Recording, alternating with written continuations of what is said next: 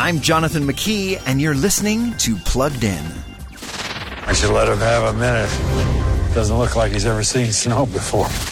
In the movie The Call of the Wild, which is now available to stream or buy, we meet a St. Bernard named Buck, a rambunctious dog with a penchant for trouble. But trouble finds him when he's dog-napped in California and sold into servitude as an Alaskan sled dog in the 1890s. The Call of the Wild blends CGI animals with live actors, and Harrison Ford stars as Buck's main companion.